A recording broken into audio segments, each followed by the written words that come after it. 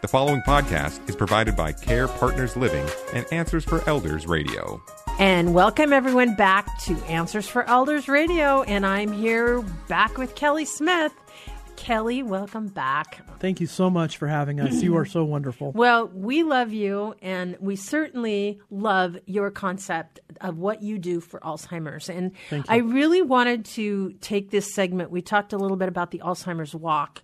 I want to take this segment and talk about, just zero in on the cottages. Okay. Because you have such a unique, wonderful concept. Thank you. We're very proud of them. Yeah. Tell us a little bit about the cottages. The cottage footprint, the very first cottages that Care Partners owned was the cottages of Mill Creek. Mm-hmm. And you learn as you go. So then we got to build Marysville. And Marysville, we said, you know what? We need an outside area, for the residents to be outside. And it was a huge hit. Mm-hmm. So every time we build one, we learn. And we make them better and better and better every time. And now we have 7 communities that all cater to folks with suffering from different forms of dementia. Mm-hmm. And we are considered a specialty community.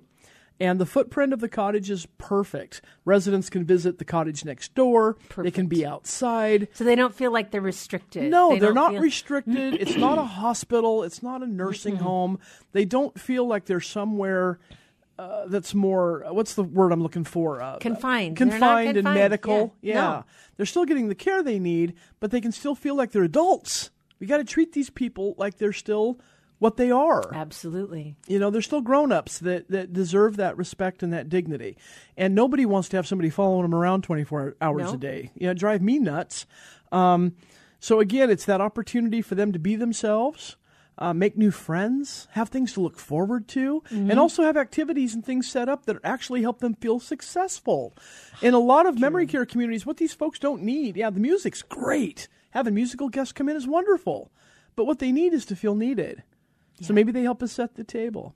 Maybe we give them little chores to do around there that are important to them, that make them feel like they're part of a community. Yeah, yeah. And I think that's, when it's Christmas time, they get to help decorate the tree. That's right. Yep. They get to do things. So it's a home Baking environment. Cookies. Exactly. And, the thing that I love about that, I love that about that, because, I look back at my mom. When I took care of my mother, of course, I did so many things wrong. Hello, right here. But I thought for sure she would do, I was devastated when she had to move from assisted living to skilled nursing. Yeah. To me, that was like the death sentence to her. And I was so upset. And I remember that feeling of, oh my God, she's going to just be so depressed there. Do you know what? I was so wrong, because she got to feel needed. She felt like she was the low one on the rung, when it came to assisted living, because she couldn't hear right. She couldn't, and so she felt like she had the least amount of skill set, and But when we moved her to skilled nursing, she was helping other people. There you go. She felt like she was needed, that she could take care of people, and she loved it. And she loved the extra amount of attention that she got, which I thought was really interesting because, again, we as a adult child may think, oh, well, this is what mom will want. She'll want the real big fancy schmancy place that's like a cruise ship, you know? Nope. Nope. Sometimes what you have to do, we ask families a lot of questions about their loved one. Yeah. And it's not just about care. Right. We're all licensed the same, right? So yes, we have an obligation to keep mom dry, keep mom clean, make sure meds are on time, she's eating healthy food. We have an obligation there. However, there's more to a person than whether or not they're clean, or whether or not they're dry. So what we try to do is figure out ways that we can nurture that soul of that individual. And so we ask people a lot of questions about their mom or dad, grandma, grandpa. Well, tell me who they are. And I want to know who they are, because dementia's what they have. It's not who they are. So who are they? And the more we know, the more we can get them acclimated, but also give them a good quality of life. Yeah. And, that's it. It's about quality. There you go. It's about having that ability that they feel like, I belong here. Yep. And that's home, like we talked about in our previous segment. It's finding that connection. So when you do that, I've heard, how do you bring that process in? You ask them about their life story? Yeah, we have paperwork that they take home if they decide on our communities. We've got some things we have them fill out. Okay. Every community is going to have paperwork. Right. But the thing that we do during the interview process is they're telling us about about their loved one and what mom's doing now. We get it. We do that all day. Right. Your mom's unique. Tell me about your mom. I want to know, was she a social person in the past? Because if she wasn't, she's probably not going to be real social now. How do we work with that? Did mom and dad travel? Did she work outside the home? If so, what did she do? How many siblings do you have? I also want to know, when did she lose her husband? If he's gone, are there triggers that upset her? How do we avoid those?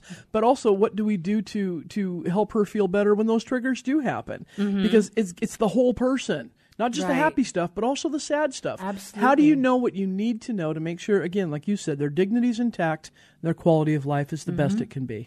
Well, and I think one of the things that you're talking about is what's their highest values. Yeah. You know, what's most important to them. Yeah. If they are, you know, somebody that has always cared about certain causes or certain things that they're passionate about, those, you want to make sure that they have some sort of presence of that. Well, exactly. It's like if you ever develop dementia and I get the privilege of helping you out, one of the things I want to do is make sure that we keep you involved with the Orca Conservatory because we know that's important to you. It's those little things, right? Right. So we are talking again to Kelly Smith, who's the Vice President of Sales of Care Partners Living.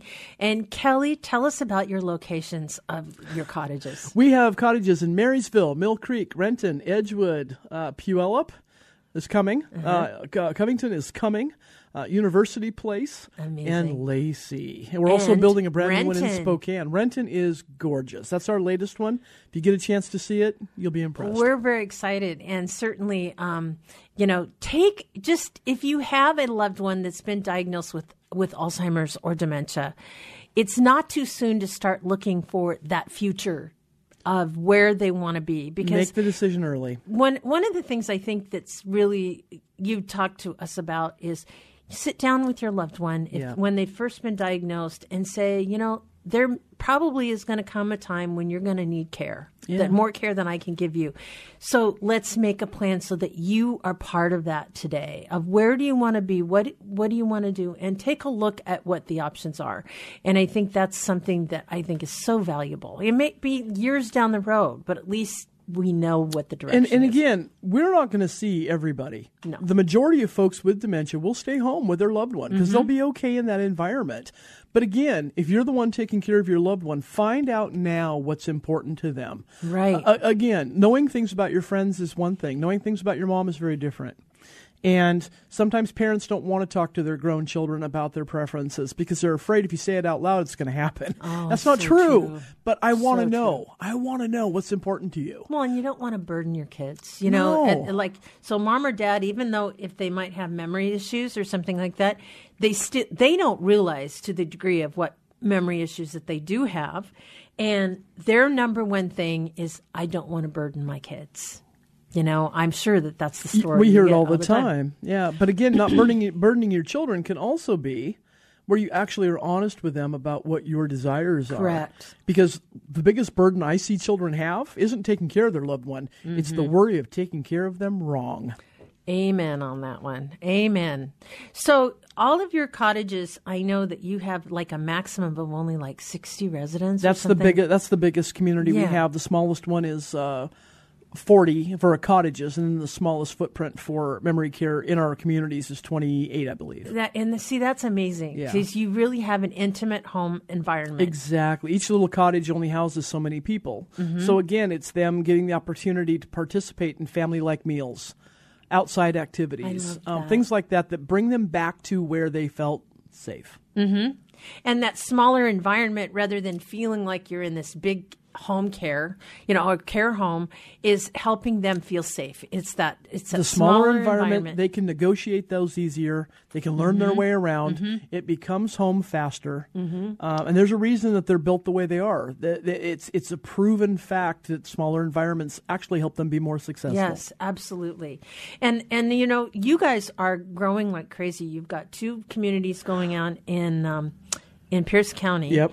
And then I got on your website last night, and I see you now have I didn't know you had a property in Spokane. Yes, too. and we're building a memory care over there. Maplewood Gardens is ours over there, and it's a beautiful community right there on Gonzaga. That is property. So awesome. Isn't that great? I we had love no it. idea. They're awesome. Great people. So in closing, when is the right time to start looking for a place? To be honest with you, the minute mom's been diagnosed, I think that's the time to sit down and talk to her about her wishes. If she says, please don't ever put me in a home, don't do it. Find home care that works, and there's plenty of places, and I think you've got some of them listed on your website. The other thing that we tell families is just because you're looking doesn't mean you're moving mom. Right. All you're doing is gathering information for when the time comes that you feel she would be better served in a community surrounded by trained professionals.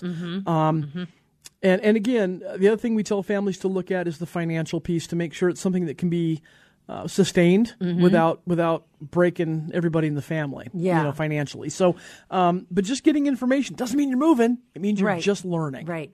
And, the cost of Alzheimer's care or any kind of health care is just crazy. Oh, it's nuts. So one of the things that with this advanced planning is to understand that piece, to understand that you're going to have to probably private pay no matter what you're doing if you're going to go into a care situation for a good, year to 2 years, right? Would you say? Some of them could even be longer. But again, that's a question families have to ask. Right. Find out about that financial piece and make sure that anything that they say about that is in writing.